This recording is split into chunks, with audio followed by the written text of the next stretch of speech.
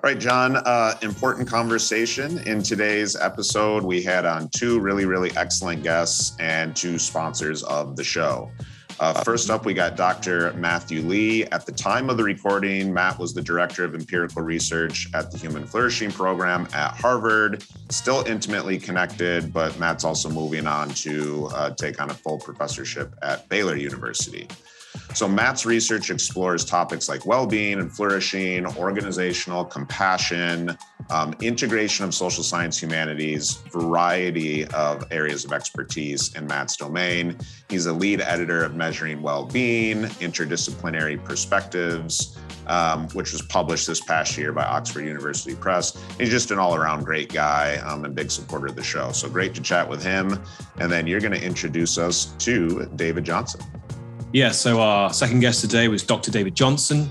He's Reader in Comparative and International Education at the University of Oxford, where he's also a Fellow of St Antony's College. And at the time of this recording, he was also the University of Oxford's Junior Proctor. He currently directs a research project sponsored by the Templeton World Charity Foundation on education, purpose, and human flourishing in uncertain times. And he's done a lot of work, a lot of research worldwide on human flourishing in many nations, including Sudan, Nigeria, Rwanda, Bhutan, Sierra Leone, and various other nations too. And I mean, that connects with kind of the theme of this discussion that I found most fascinating of many, which is both David's and Matt's work worldwide on various global flourishing studies, in David's various case studies, and the work that Matt outlined that the Female Flourishing Program at Harvard are doing in collaboration with Baylor University on what's called the Global Flourishing Study. Love to talk about that. Nick, what did you really enjoy talking about today? Yeah, I agree. I mean, just thinking about how different cultures, different parts of the world might view flourishing and what that means and what that requires and those sorts of things was certainly the highlight for me. But just talking to these two guys in general, like both brilliant, both lots of knowledge and just easy to talk to. So I think the listeners are really going to enjoy. Here it is, our conversation with Matt Lee and David Johnson. You have a very lovely, what I would describe as Oxford-like background. Oh, thank you. Yeah, it's actually real. A lot of my colleagues fake it. But, authentic. I love it. I'm actually doing quite an intensive work role. It's an office that dates back to 1248, probably the oldest office in Oxford. And it's that of University Proctor. So I've just got masses of casework. It's, appeals on examinations, discipline, welfare. And then, of course, there's a ceremonial part to the role, which is all the graduation ceremonies. I'm delighted to have capped Hillary Clinton the other day for an honorary doctorate. How cool. So it's dressing up in fineries and robes and enjoying the best that Oxford colleges can offer in terms of port and dining. So it's only for a year, sadly. Then I have to, go back to obscurity, relative obscurity, my college, and deal with vexing questions like human flourishing. I was just going to ask if this current post as proctor has you more or less flourishing. Well, I'm flourishing in a different direction, which is really good. David, it's great to meet you. We've sort of been in the same orbit, but I don't think on the same event before. So it's great to connect, and Nick and John, always great to reconnect, and happy to talk about flourishing as always. Flourishing must include rest. Yes. And restoration. Absolutely. And we often think of flourishing as like achieving and pushing forward. We really do need to just pause and be instead of do. So homeostasis. Yeah. On that note, let's pause for 1 second, and that seamlessly moves into our first question. So I think here we could start this discussion and this conversation. And the first question we'd love to ask each of you is the kind of, I suppose, the golden question in a way of human flourishing, or one of the two golden questions of human flourishing, the other one being how we can flourish. But the prior question to that is, how do each of you define human flourishing. So, Matt, you were just talking then about rest being important for human flourishing. Building on from that, how do you find human flourishing? Well, the ordinary use of the word would conjure up synonyms like grow, thrive, prosper. And, there's something about activity that is important for us to grow and expand and thrive, but we also need rest. And so it's important to think about bringing ourselves into balance and then in larger harmony with the world. So a nice short definition that we use at the Human Flourishing Program at Harvard is complete well-being. We don't just desire happiness or a few of the domains of well-being, but we would like to do or be well in the domains of life that really matter. These domains are ends in themselves, not just means to other ends. So money doesn't buy happiness, and money is not the most important aspect of a flourishing life. But we do think about ends as including happiness and purpose, healthy relationships, virtue, and many other things. So we can think about flourishing at the individual, community, or even ecological level. So individuals can flourish, but if we flourish at the expense of the natural environment, that's, short-term gain, long-term loss. So we need to think about flourishing over the life course and across generations. Are we really flourishing if our own well-being comes at the expense of other people? It doesn't seem quite right, and raises the issue of how responsibility connects to flourishing. And this is where we start thinking about flourishing as something different than well-being. We can be psychologically well, even if our footprint on the world is quite harmful. And so flourishing suggests more of a connection to others and to the natural environment. And so flourishing and justice are not separate. And that's really been an area of fruitful conversation about how flourishing goes beyond well-being, and maybe even connecting with the ultimate ends of life, getting into religion and spirituality. So we like to think of flourishing as multidimensional and intersystemic, involving multiple systems. It unfolds across the life course in ways that often require us to make trade-offs. So we desire to be or do well across these domains.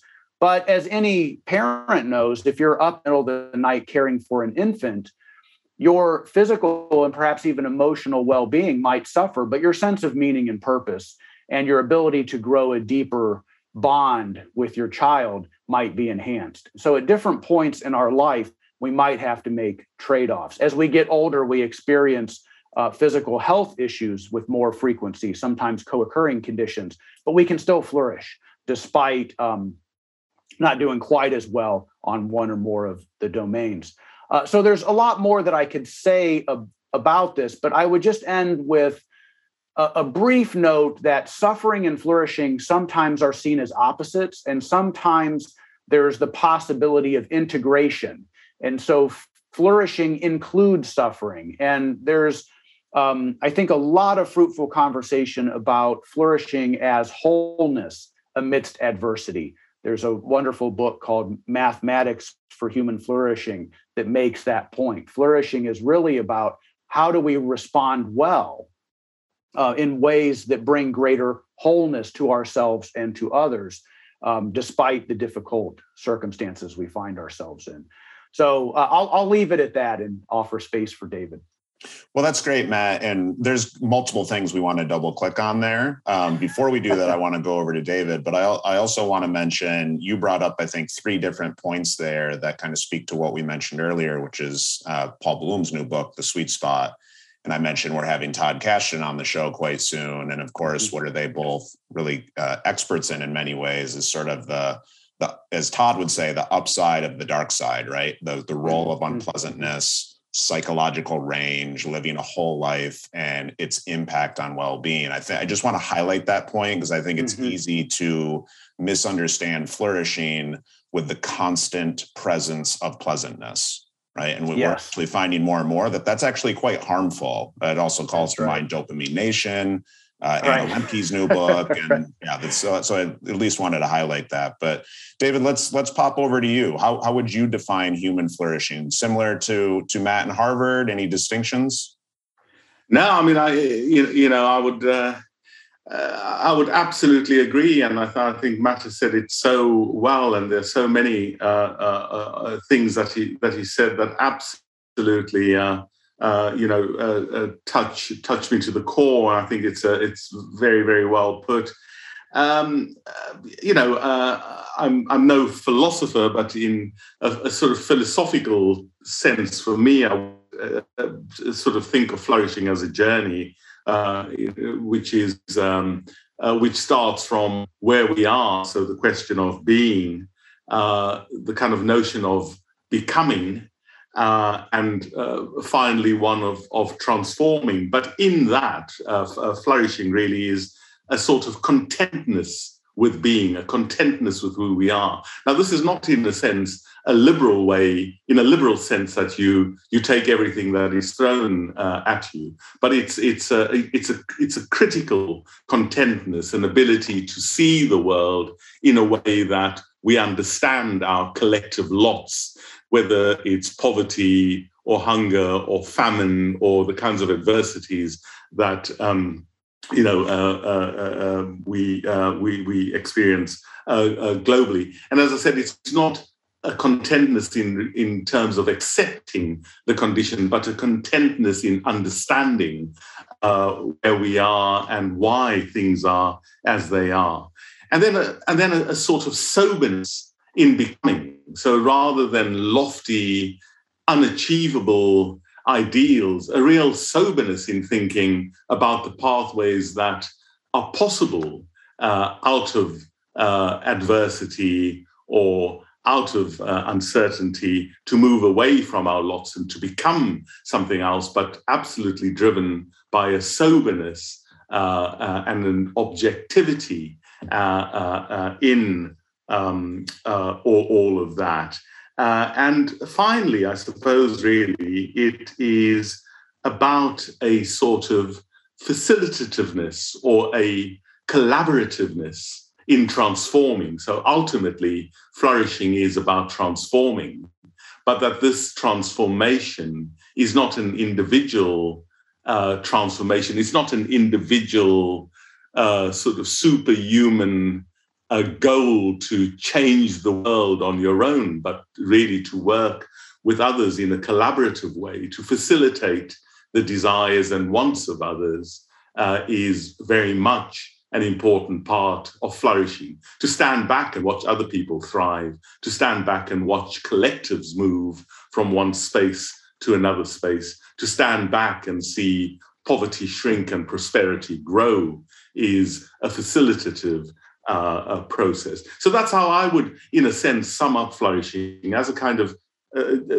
journey with a number of steps laid out, that being, becoming, and transforming, and in that, our particular roles as contentness, perhaps soberness, and collaborativeness in transformation. It's incredibly interesting to me, and I think, again, worth highlighting. You both have raised, I think, a fair and legitimate criticism, maybe unintentionally, but nonetheless sort of a criticism of a field that I think we are all fans of and think there is a place for, and that is positive psychology. But positive psychology has really kind of blown up in popularity, I'd say, especially in the last 5 to 10 years.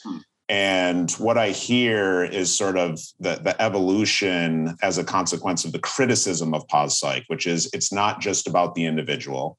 It's not just about positive thinking. It's not just about kind of accepting your lot and thinking better about it, right? And it's more nuanced than that. And so while there's a place for the field, obviously, and it's brought tremendous things, I love that we are already starting out looking at the idea of flourishing a bit more holistically than it is sometimes represented. So thank you both for those really nuanced responses. John, you want to move us back, I think, over to Matt's comments about the different domains of flourishing. Yeah, well, there's a thank you both for these fantastically lucid and eloquent answers. There's so much we could ask you about here, and so many things I do want to ask you about. Perhaps we could start with, Matt, you mentioned the domains of well-being, domains of flourishing that are important, and this connects with, well, at least one of those connects with the points that Nick was making about positivity in the connection, in the sense that there's the domain of happiness and life satisfaction in the Human Flourishing Programs model, and also perhaps some of the points that David was making about contentment, that relating perhaps to life satisfaction, but not being directly the same as that. So I think it'd be important to just clarify, to begin with, to get on these definitions of flourishing, what those domains are of flourishing that the Human Flourishing Program focus on. Yeah, thank you. And I would just say at the outset that there are a number of frameworks for conceptualizing and then measuring flourishing, and they all offer something of value. And so there's a lot of overlap, but there's some distinctiveness across these various frameworks. The Blue Zones framework with, sort of pyramid of, at the base is belonging, and then you move up, to other elements. And so, that's a popular one that's being adopted by some healthcare systems. But our framework at the Human Flourishing Program really derives from the early conceptual work of our program director, Tyler Vanderweel, and then some of the subsequent empirical testing. And we find that, people really do place importance on these domains, and it includes happiness and life satisfaction. So it would be nice to feel good and have positive affect and look back on your life and say it was, a satisfying, life.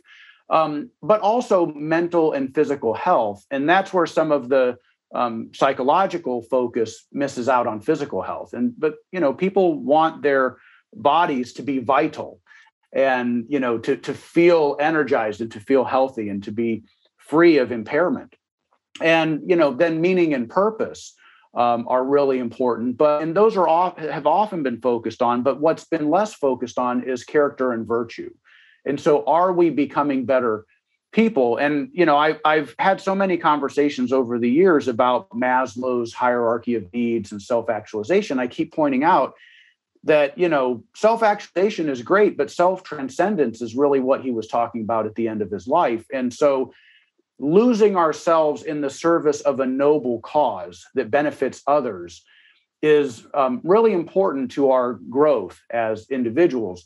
And there's a whole new, field emerging, interdisciplinary field called life improvement science. There was the first conference this year about how do we become well so we can do well. And, I really think that that's where, Tyler's approach, reading more philosophy and theology, thinking about character and virtue and bringing that into the framework was really so helpful. And then, of course, without close social relationships, nothing happens. And so that's another important thing. We are fundamentally social beings, and we must relate. And so if you look at these domains, this is sort of a baseline. Almost everyone can agree. Yes, it would be better to have a satisfying social relationship than an unsatisfying one. It would be better to grow in goodness than to become, less good. And so when we think about something like religion or spirituality, which for many people would be an outcome, a domain of flourishing that they would want to cultivate, we can also note that religion and spirituality contribute to a sense of meaning and purpose. It contributes to a sense of character and virtue. So we sometimes think about pathways to flourishing, and each of these domains may be affected by our family experiences, our religious communities, our workplaces, our educational settings. But, spirituality can be an important outcome, an important domain of flourishing itself. So it's both a pathway and an outcome. And just as social relationships can help us achieve a greater sense of meaning and purpose, greater sense of happiness, et cetera. So a lot of these domains can also be pathways. And so we're really trying to understand the relationships among the domains, and then which domains seem to cause the other ones. And so if we wanted to do an intervention, where might we focus? Where would we put our emphasis if we wanted the most return on investment, so to speak? Mm-hmm. Great. Thank you so much for that, Matt, for clarifying those domains. And David, some of those connect with some of the points you were mentioning that I'd love to focus on. So you really focused on this idea of flourishing not being so much a state we're in, but a journey towards somewhere we're going. And that connects with some of the points it seemed that Matt was saying then as well, that as you said, David, flourishing is a process of becoming. It's a journey, process of being, becoming, transforming. And toward one of the dimensions we're moving towards is contentment, which is perhaps connected with the sense of life satisfaction, one domain in the Harvard model. You mentioned contentment, soberness, and collaboration being key points where we're perhaps aiming. So maybe you could just clarify that a bit more, David. What the process? What's the journey kind of moving towards on this flourishing journey, which itself can be one of human flourishing, but perhaps then reaches a peak, which we could maybe use notions such as self-actualization from Maslow to help clarify what that might have evolved and so on. But how do you see this process of becoming towards something else?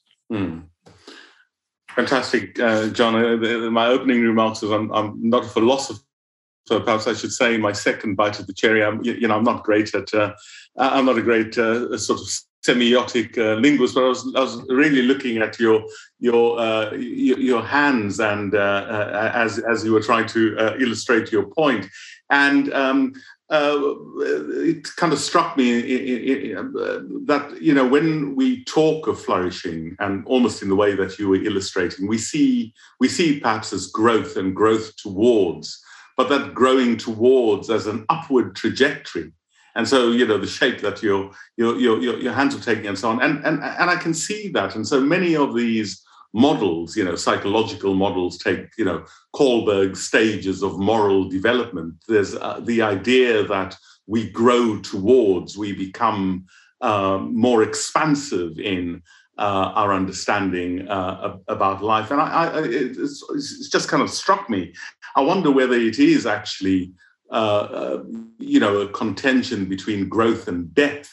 And is it possible to see flourishing not as growing towards something upwards, but actually growing deeper, so that you're not sort of moving from, point A to point B on a journey that is an upward trajectory, but moving from point A to point B almost downwards, a deeper. So, you mentioned the term sort of religion. So, can we become more deeply religious? Can we become more deeply contented?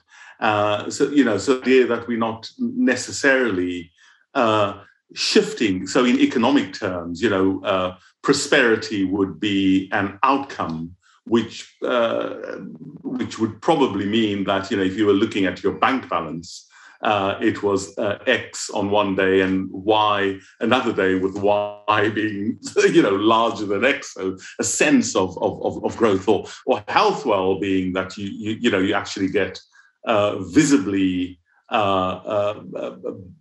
better, you kind of live better, and so on. There's nothing wrong with these ideas, but I also think a case could be made for flourishing as depth, and that flourishing is about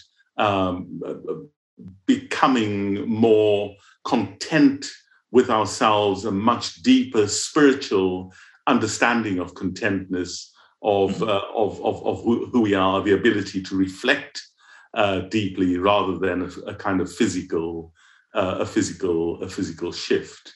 Does that help? I would love to jump in on that. Please. That's really an important point, and I'm thinking, back to what Nick was saying about some of the criticism of positive psychology.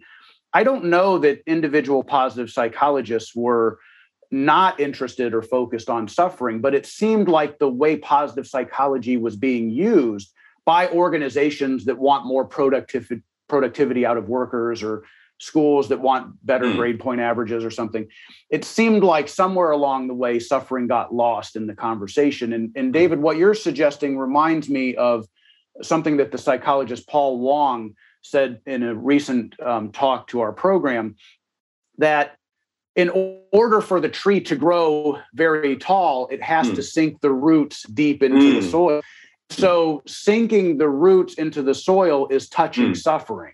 And so for Paul, you flourish more if you're actually awake and aware to suffering, and you can work with that, creatively. And so a lot of what he's been doing in his work is to help people he talks about mature happiness, finding a balance, by integrating suffering and responding to it creatively.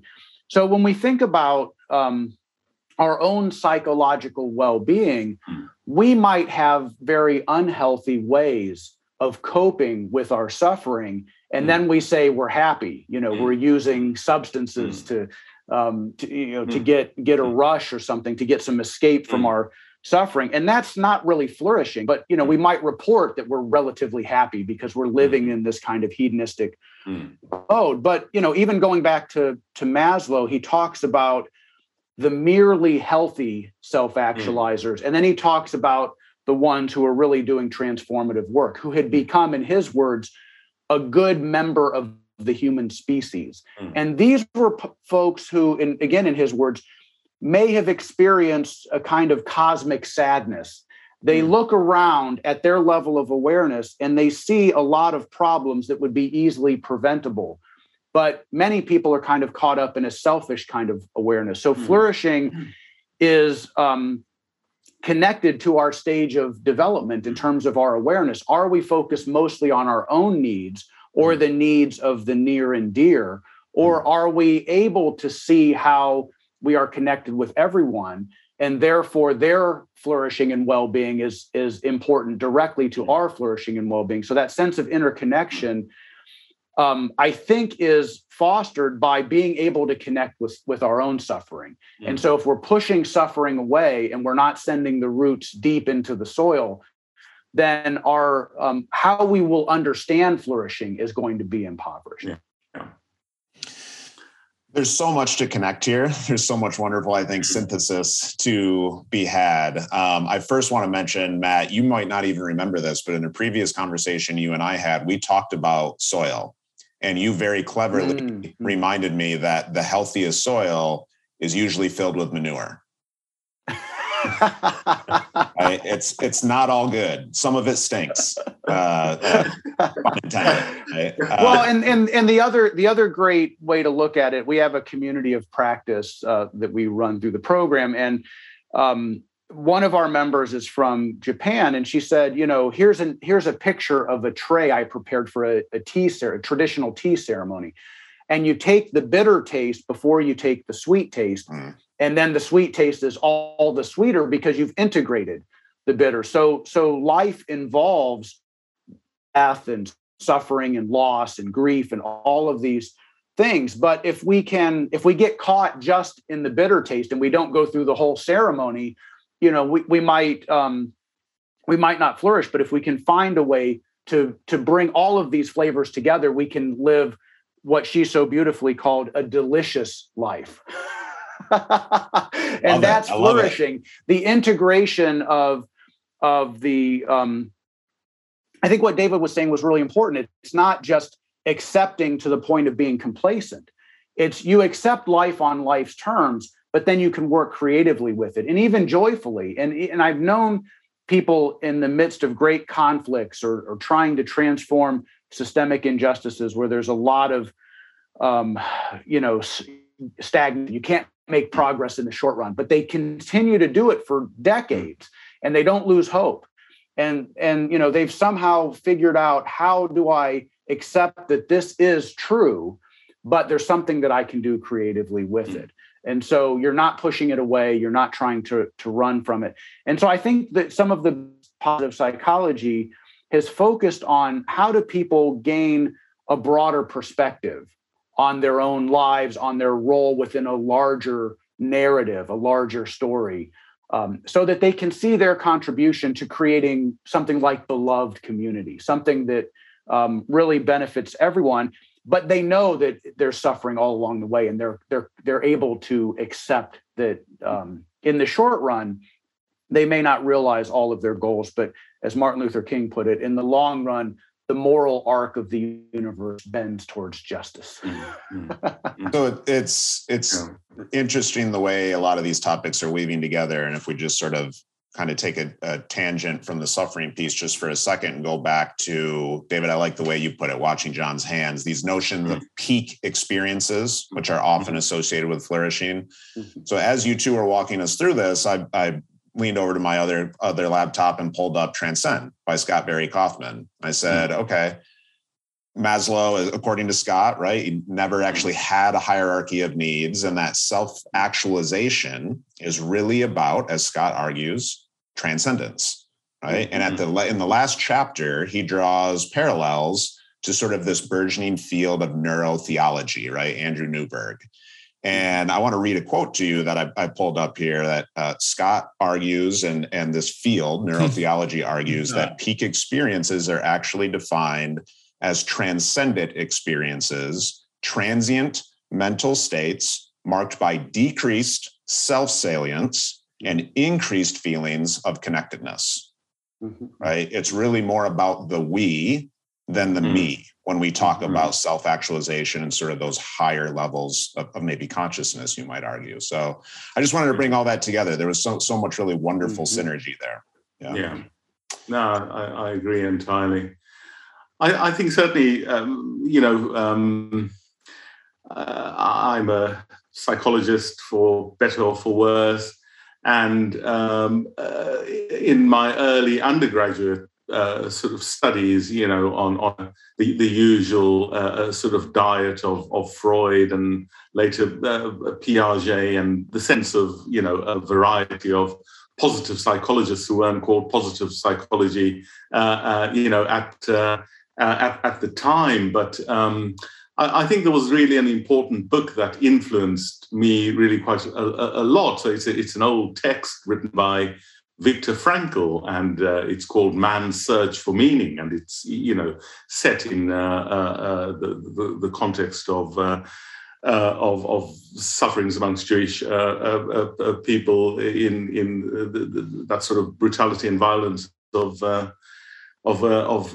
persecution, and also because I sort of had a more than just one political bone in my body, and I couldn't quite relate things like human suffering or the human condition or things that challenge us to individual challenges, but to collective challenges. I started looking at completely opposite frames of reference to understand human nature, human thinking, what drives us, what allows us to be, and actually settled on some texts by Russian philosophers and Russian scholars. And there was, for example, Vishiluk, who spoke of experience. And it's wonderful in the way that that text is written, that it actually invokes Shakespeare's Macbeth, and says, do you understand that your entire family has been wiped out? What are you going to do about it, sort of physically, in activity? He says, well, I understand that. Do you mean my children as well? Yeah, absolutely, everyone in the family. What are you going to do about it? You've got to do something. You've got to deal with this as a man. And the reply was, yes, I will deal with this as a man, but first I have to experience it as a man. And when Vishiluk then wrote on emotion and the sense of experience, that was really for me incredibly striking. And I think I think where Matt was going on this point, it is about being able to appreciate and experience not only individual suffering, but collective suffering. Why is it that groups of people, whether they be of a particular racial group, a particular persecuted religious group, etc., of which you might be part, and of course of which you may not be part, but have an enormous empathy for the collective suffering of others, away from one's own pain, to being able to experience and empathize with the pain and suffering of others. And I think it's when that opens up that for me becomes really an important part of flourishing, the depth of understanding, the ability for collective, for social empathy, even where that empathy is very, very far away from, where you live and your own individual position.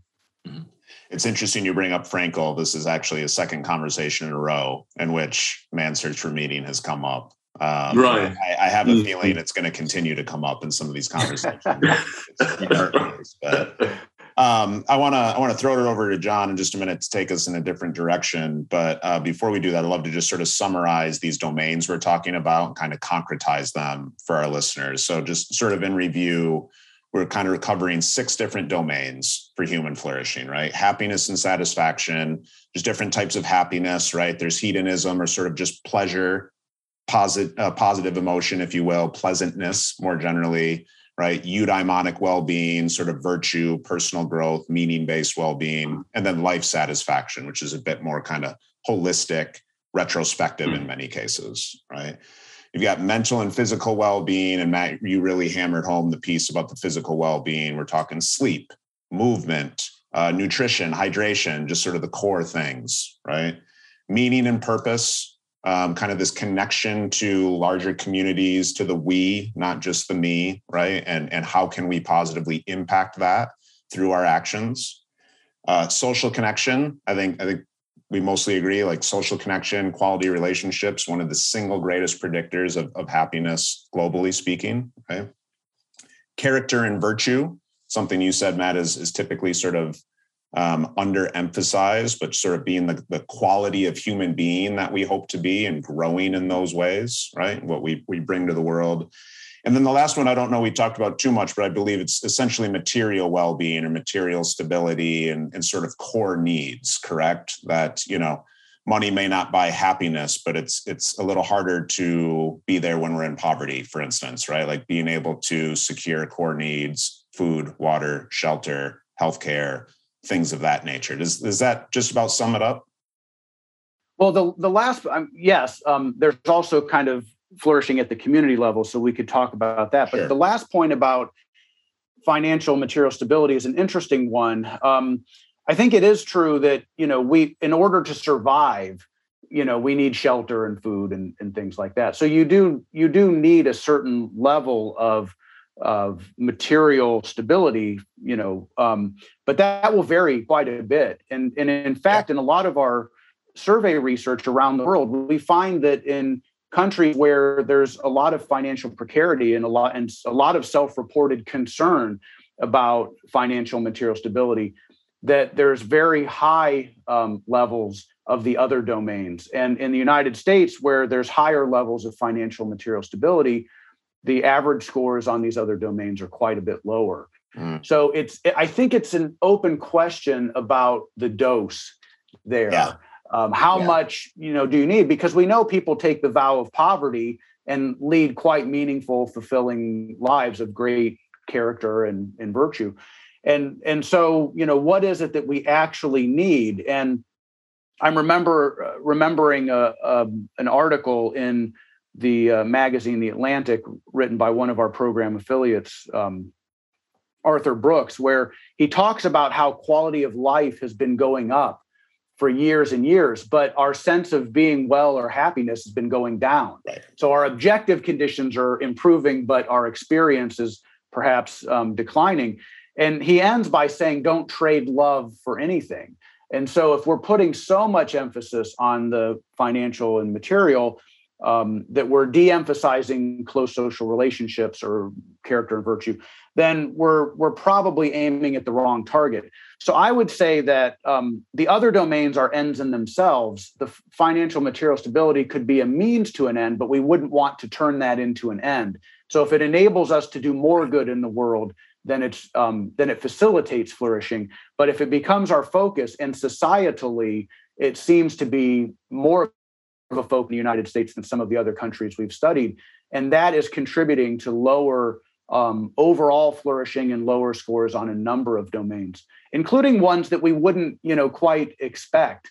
So there's a really rich conversation about the relationship between these ends and the various means that we use to achieve. I'm really, really glad you brought that up. I think the language was perfect, the distinction between sort of means and ends and which one we're focusing on. And you mentioned the research sort of showing, materialistic tendencies and points of focus actually on ill-being. And it also reminds me of Civilized to Death, Christopher Ryan. He essentially argues that like hunter-gatherer tribes tend to be happier and that civilization is actually in some ways making us less happy despite these creature comforts. It made me chuckle when I heard about it the first time. He kind of said, the most that they might work in a given week, these hunter-gatherer tribes, is say 14 to 20 hours. And what are they doing? They're hunting, fishing, and gardening, the things we do for vacation and leisure. Right? Right. Well, and there's a sense in, for most of human history, we lived in small tribes and we all needed each other. Like if I didn't do my part, the whole group might suffer. And so I need you and you need me. And now in these, very large industrialized societies, it's not clear that I'm needed. I might actually be superfluous. And that sense that we don't really matter is a source of great despair. So we have a kind of high standard of living that produces a lot of materialistic forms of happiness, but we might feel, somewhat disconnected or alienated inside. So that seems to be one of we don't have definitive data at this point, but that seems to be one plausible explanation for why we find flourishing so much higher in these settings that are just objectively more financially distressed. Yeah. Mm-hmm. Great. I think there are a number of pieces there that swirl around a lot, and they sort of worth investigating a bit further. So from a cross-cultural perspective, which and at a societal level, I think arguments could be made in terms of sort of Western social democracies, like the Scandinavian countries, etc. The idea is that a society takes the burden of prosperity. So it's not down to an individual to make money to achieve a particular end in itself. Look at my bank balance. The idea is that society blunts that by saying everyone should have enough as to fulfill their basic needs. But that is not an individual problem. It is a collective societal problem that is driven from the top. So social welfare becomes meaningful rather than something that is despised because it's understood as such. And of course, there are, but not all societies have reached, in a sense, collectively that level of prosperity and wealth, so that that distribution is indeed, possible. It then comes down to groups to accept their lots, and that poverty becomes, in a sense, part of the equation. So Bhutan, a country I'm very fond of and have done quite a bit of work there, has got, in objection to the economic measure of gross of GDP, a sort of gross national happiness, in a sense, not suggesting that they have in fact been able to achieve it, and there's more to the concept than a sort of fluffy use of words. But these things do sort of, I think, need a lot of probing, which I know is probably one of the questions that you will or intend to invite us to speak to, about the sort of, is flourishing understood the same across different cultural contexts? And if we're talking about material well-being, and if we're talking about, means to or end or outcomes themselves, and this question becomes frightfully important. Who drives and whose responsibility, is it? Well, that's precisely the question we'd actually like to ask you both now. In fact, because you've both mentioned there, you've both done extensive research on flourishing globally, and the points you've made there bring up various interesting connections that we'd like to go further on. So, David, through your work on learning and education in relation to flourishing in many nations worldwide, particularly various African nations. And Matt, through your work on the new Global Flourishing Study, the largest worldwide initiative to date investigating the factors that influence flourishing. So you've mentioned some of this already. We'd like to go in deeper on this. Could you each tell us about your research on flourishing worldwide and some key observations you've made about the similarities and differences in the ways that people flourish across the nations and cultures where you've done empirical research? One you've just mentioned there, David, Bhutan.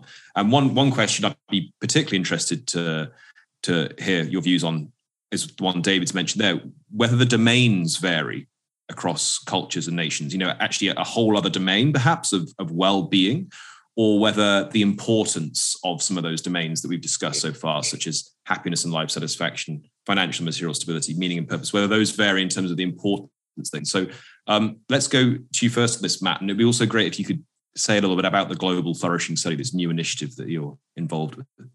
Sure. Thank you.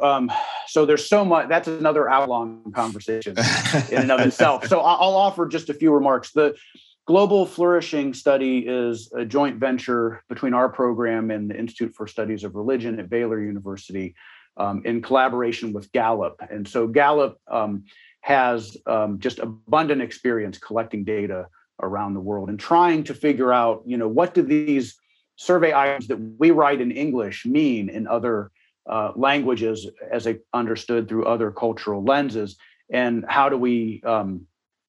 is it possible to even compare these results? And so we've done some work up to this point with worker samples around the world, mostly factory workers around the world. And so what the Global Flourishing Study will allow us to do is to collect community-based samples. Workers tend to do better than the general population. They're earning income and, for a variety of reasons, they're healthy enough to go to work. And so they don't have some of the debilitating problems to the same degree as the general community. So we want to understand not just workers, but at some point, are we going to be able to generalize to the human species if we do this well? And so by collecting data from 22 different countries, every year, a nationally representative sample in each of these countries, and then following the same people for 5 years so we can see how things change within the same individuals. We will have more ability to really understand what's going on. Now, there are more ways to study people than survey research. So I'm not suggesting that this will give us the definitive answer to which countries are the most flourishing or something like that. But it does help us to understand something about how people in different countries understand flourishing, and then some of the variables that relate to flourishing. So what we've noticed, though, with our worker samples, getting back to what I was alluding to earlier, that it might be that sense of meaning and purpose within warm social relationships is really, really important. And that explains some of the differences. Why do we find, I'll just take an example within the United States. The worst self-reported physical health is with medical students and medical residents of any of the samples that we've collected, which is, kind of a sad irony, because these are folks who are being trained to care for the health and well-being of patients, and their emotional health is really quite low as well. But it's interesting to me that we have a project right now looking at residents of senior living centers. They've retired. The average age is over 80 years old. Most of them are dealing with multiple physical health problems. And yet self-reported physical health scores are so much higher than medical residents, for example. And so, why is that? Well, I think there's a certain kind of load that the human body and the human emotions, the brain, and can withstand that is being pushed beyond the limits for medical students and medical residents. And this retired group, even though objectively they suffer from more physical health conditions, they feel like they're relatively physically healthy. And so when we look around the world at groups that have very high levels of self-reported flourishing across these domains of happiness and health and meaning and character and social relationships, but relatively low levels of financial and material stability, it seems like they're managing the human condition better than many of us in the United States, where we're so focused on the financial aspects of our lives that might be neglecting our growth as people or our ability to relate to others. And I wonder if the medical residents in this one published study hold some clues, because half of them were exhausted. They reported being exhausted. And of course, if you're working late shifts and trying to learn all sorts of content and then being put in situations where you don't really know what you're doing, but you're responsible for someone's life, that's very stressful. And how much stress can we manage? And in what context do human beings manage stress much better? And that's where, I write a lot in psychology journals, but I'm actually a sociologist. And so I go back to the container. What kind of container, social container, have we built? What are the conditions of the soil that enable individuals to deal with their stressors through relying on their warm social relationships? So we may have a lot of money and we may have gotten a big pay raise, but if we feel disconnected from other people, and if we feel like we're not part of warm social relationships, then the money is not really going to be all that beneficial if we are exhausted and we can't rely on a supportive, nurturing container. Matt, so I think those are the clues that we're picking up in this preliminary work. I don't want to draw too firm a conclusion from it, but I think the Global Flourishing Study will help us really get a more representative understanding of what people are experiencing around the world. Matt, will you just clarify for the listeners? I think you're using warm social relationships very intentionally there. What you mean by warm as opposed to cold relationships? I really like Martin Buber's distinction between what he calls I and it relationships, where you're treating the other person as a means to an end, versus an I and you or I and thou. Sometimes the translation's different, but I'm a fully realized human being and you're a fully realized human being, and we're not using each other instrumentally. I think that's where the warmth is experienced, where we have value, we have inherent dignity. We might say infinite value, and the people we're relating to have infinite value. And so we're not going to just use them to foster our own agendas, but we're going to relate to them as though they were sacred as we are. So they're not objects, they're people. And I think that way of relating, Buber makes a distinction between experience and encounter. And experience is sort of, you analyze it, sort of intellectual or whatever. You have these things that you're extracting from the world to have these experiences. Whereas an encounter, time sort of stops and you start to participate in a real relationship. You start to really see the person in their fullness. And this is why many philosophers and even psychologists have said, the other person doesn't fully appear to you unless you love them. If you don't love them, you're missing out on important information about their full being, their totality, their wholeness. And it's only through love that you can appreciate that. And that's where the warmth, I think, is evident. When people are engaged in warm relationships, there's a kind of relaxation that is often experienced. I mean, sometimes love is, sucking and other things too, but oftentimes you have the sense that I'm safe and you're safe, and we can relax into that safe space. We can really see each other.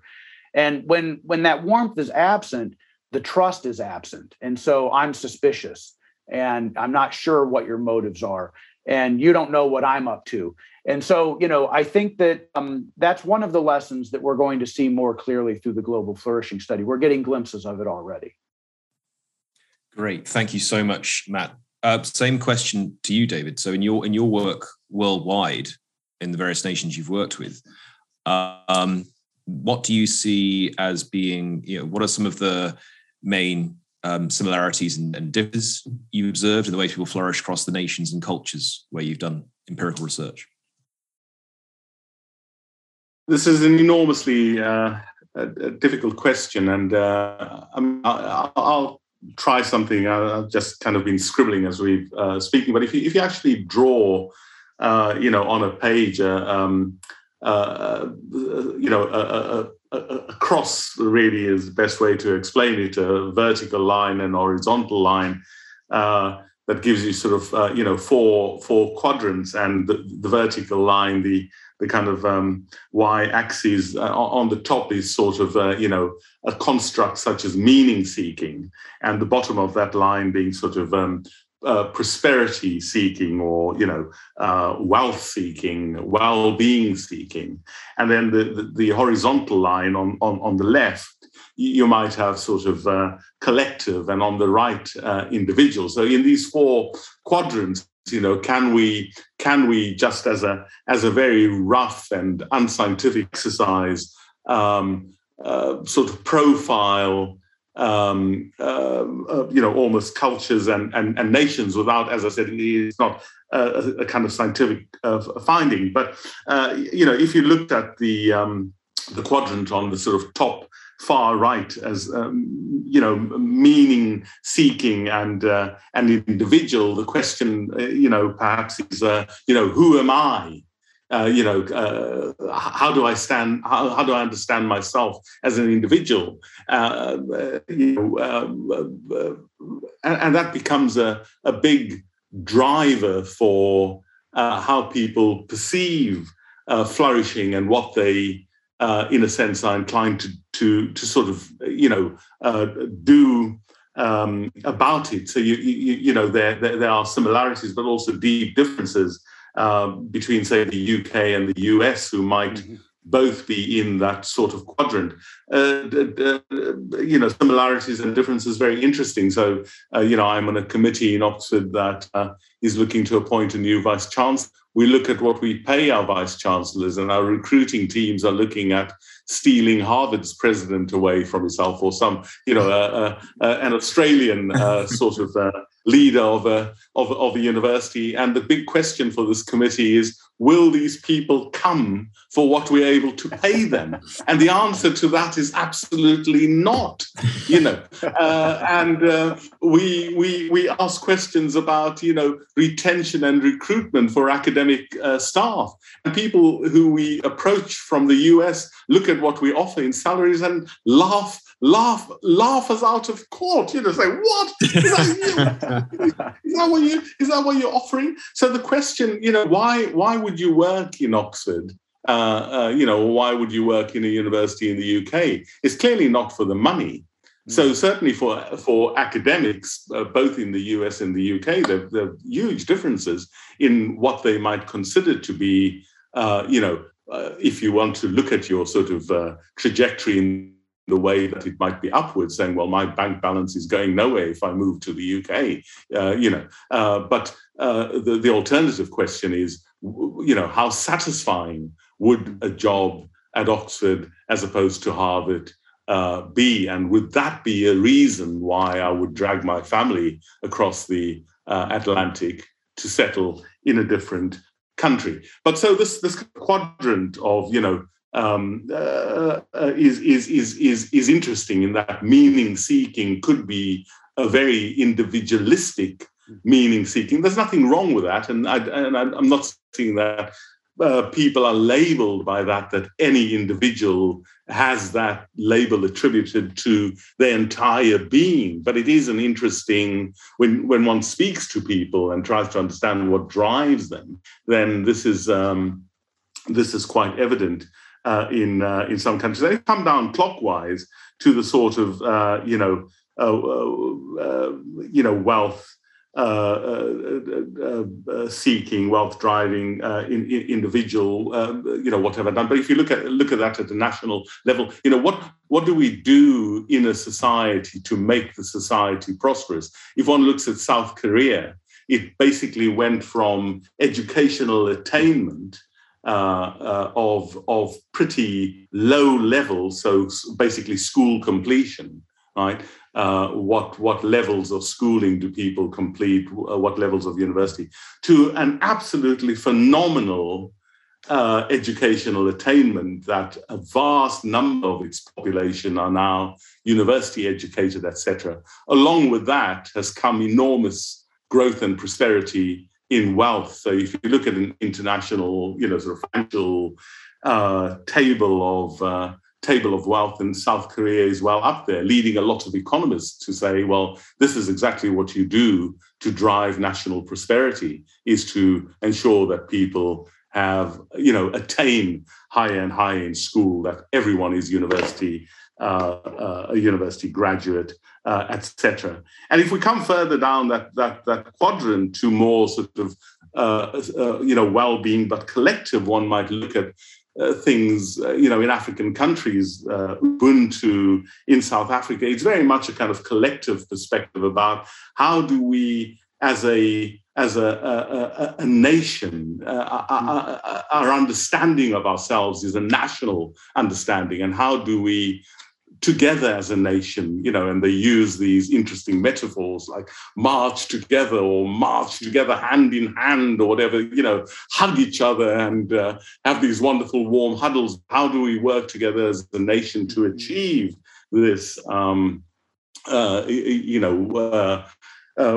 it is well-being or wealth and prosperity, and so on. And then the final piece. I mean, I'd love to put China in that very first quadrant, which is about meaning making as a collective. And China, and this can sort of work both ways. But China, in my view, has become ultimately very, very nationally driven. Almost nationally. So under Xi Jinping, it's about we have to be understood as a nation. People need to understand who China is and what we what we can do, and that is at the top of the agenda. So being Chinese, being a member of that society, is the ultimate flourishing. It's about national identity. It's about secureness in who we are. And comparatively, we don't necessarily have that in the US or in the UK. People don't go around flashing their British passports or waving American flags, or perhaps they do, but particularly at sports events. But but that's the point. So the kind of cross-cultural stuff is. And cross-national stuff is absolutely fascinating, and I think it's these, perhaps unscientific constructs and ways of trying to understand different societies and different nations does give us, I think, a very interesting perspective on what flourishing means across different borders. There's a lot of personal resonance for me in particular there, David. First of all, I love the idea of these 4 quadrants. I was kind of drawing it out as you were walking through it. Matt, it looked like you were too, as we were going through it. So, I mean, just for context, my wife is Vietnamese American. She's the daughter of 2 Vietnamese refugees from what, the Vietnamese refer to as the American War, of course. And it, like I said, personal resonance. Like I can see culturally with her and her family, sharp differences from somebody who's, born and raised in the States and spent most of his time in the Western world. So thank you for bringing up the point and clearly articulating that. That's hugely valuable. Yeah, I would just add very briefly that, a colleague and I wrote a paper where we developed a new measure of inner peace. And we said that, peace and harmony don't seem to be really strong components of conversations about flourishing and thriving and complete well-being. And so we thought it would be helpful to have a measure and to put some light on that. But really, if you look around the world, there's often this distinction. People say, well, it's more of a focus in the East than in the West, peace and harmony. But if you look around the world, and you give people the opportunity to define happiness, even in Western countries, people talk about harmony.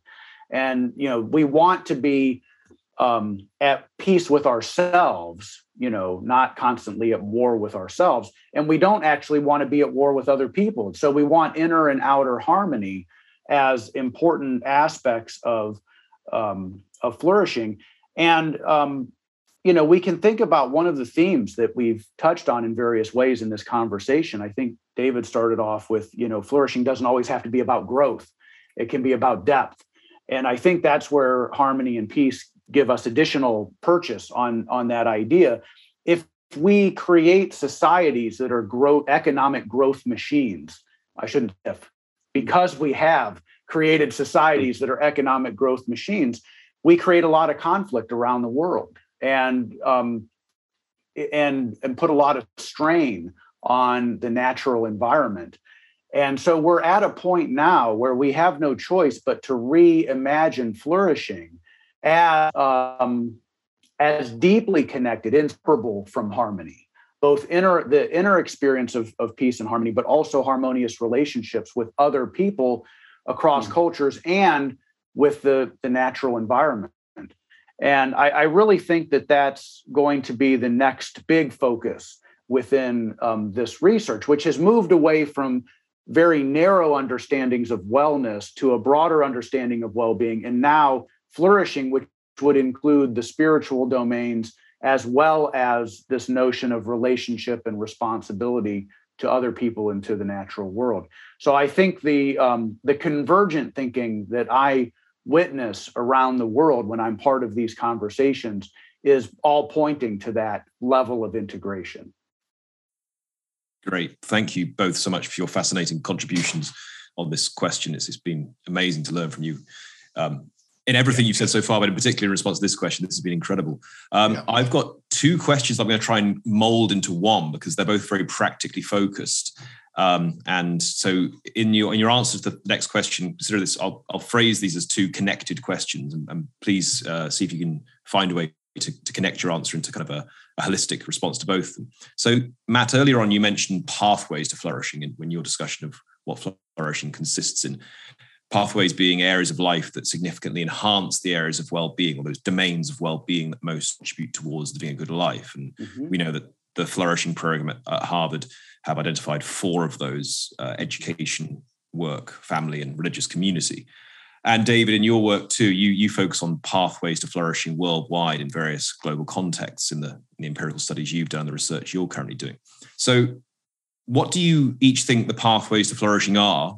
And are there any others that research is yet to show are pathways that hasn't yet shown are pathways that it might do in the future? And connected with that is what Nick and I call the fucking question that we ask all of our guests at the end of interviews, which is, what's the one lesson on human flourishing you want our listeners to walk away with? And what might be a practical step for putting that lesson into action? So perhaps that could be connected up with the pathways to flourishing. So Matt, if you want to take them on first. Tell people how to flourish. It's that simple, right? Just, just phrased it like that. So I think the most important question here is, how do we spend our time? And as children, we spend our time in families and schools. And as adults, we spend our time in families and workplaces and, in religious communities. And so that's why we focused on these pathways where people spend their time. And so if we look at the workplace is, as our colleagues in public health, Eileen McNeely and others at the SHINE program, are constantly reminding us, the workplace is a wonderful platform for flourishing, but we don't see it that way. So they're trying to raise, consciousness and show that if you focus on flourishing, you actually get the organization, whatever it might be doing, whatever its mission is actually more effective at achieving its goals. And if you neglect that, you run into all sorts of inefficiencies. So if we look worldwide, Gallup has been polling workers for years, and what percentage of workers are engaged in the sense of being highly involved in and enthusiastic about and committed to their work and their workplace. And it varies around the world, but for about a decade now, it's been about 12 to 22%. So that's not great. And we spend a lot of time at work. And so what can we do to help people connect in meaningful ways, both to their workplace and to their coworkers and themselves? And same thing in schools. Gallup has found in the United States what they call the school cliff, where engagement falls as children work their way through school. So you start out in elementary school with fairly high levels of engagement. 8 out of 10 students are engaged. By middle school, it's 6 out of 10. By high school, it's 4 out of 10. And who's at the lowest level? Teachers. So it keeps going through college and then into the workplace. And so there's just an enormous opportunity for us to get really curious about why that's the case. What's going on here? Have we removed play and joy from the kids' experience, and then teachers have no play or joy at all? Have we disconnected human beings from the creative arts, which is actually an important biological need that we have to meet? And over time, we're doing less and less of that. And by the time you're a teacher, you don't have any time at all for that. So when we start to think about, pathways, and then like, what's the big question or what's the big opportunity here?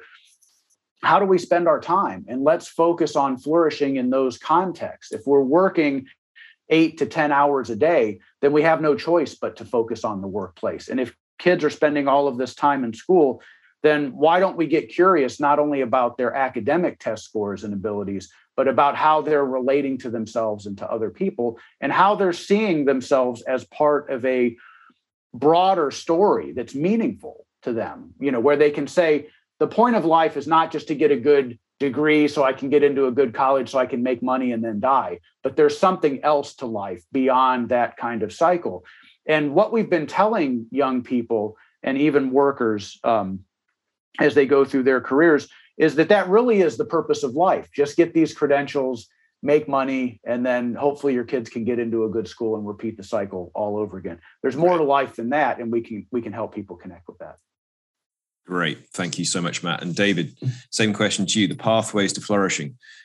What do you see them as being? And what's the kind of one lesson you'd like listeners to take away today as a kind of a way towards flourishing? Yeah, thanks, John. I'm inclined really to agree. I'd like just to maybe take further, Matt's points about work, family, schools, and I would see these rather than necessarily pathways, but as settings. And I think Matt said something really right at the very beginning of this conversation, which is something I'm very keen on, which is activity. It's human activity. So human activity, takes place in settings wherever these settings are. But where human activity takes place, it is normally activity that is built around tension and contradiction. So in the workplace, we all know that blue-collared workers putting wheels on Ford cars or whatever, and I think Matt was talking earlier about alienation and so on, all these wonderful sociological concepts that come flooding back. So if you're in a workplace putting tires onto cars coming off a production line, that's not a great sort of setting in which one flourishes. So one doesn't necessarily flourish simply because one is in a setting, but one is able to flourish if the contradictions around work in a workplace are both exposed and mediated. So I'll draw here on the Brazilian educator, Paulo Freire. And for Paulo Freire, when he, in his books of the what was it called again? I can't remember the something of the oppressed. Pedagogy. That's it, pedagogy of oppressed. The idea around conscientization, and where he gets mothers to come along and says, well, I don't want to use the primer. The cat sat on the mat to teach you how to read. But I have here a picture of Brazilian mothers with their hands in soap suds doing the washing up. What does this mean to you? And allow people to talk about their meaningful domestic experiences, and basically use that as a way in which to teach them literacy around meaningful activities. And, there are hundreds of examples of how, labor organizations, trade unionists, blue-collar workers getting together in the workplace to understand their contradictions and to carry out activities that bring meaning to what it is they're doing. And sometimes that meaning-seeking behavior is a challenging behavior, strikes or go slows, etc. But the workplace is the context, and it's those activities that ultimately is a way of collectively finding meaning in what people do. The same in schools. I worked a lot in Pakistan amongst communities whose kids were really picking through the trash every day to sell things to put on the table so that their families could eat one solid meal in the evening, and sitting down with their fathers and mothers, saying, well, can't you send your kids to school? I said, well, how will we eat?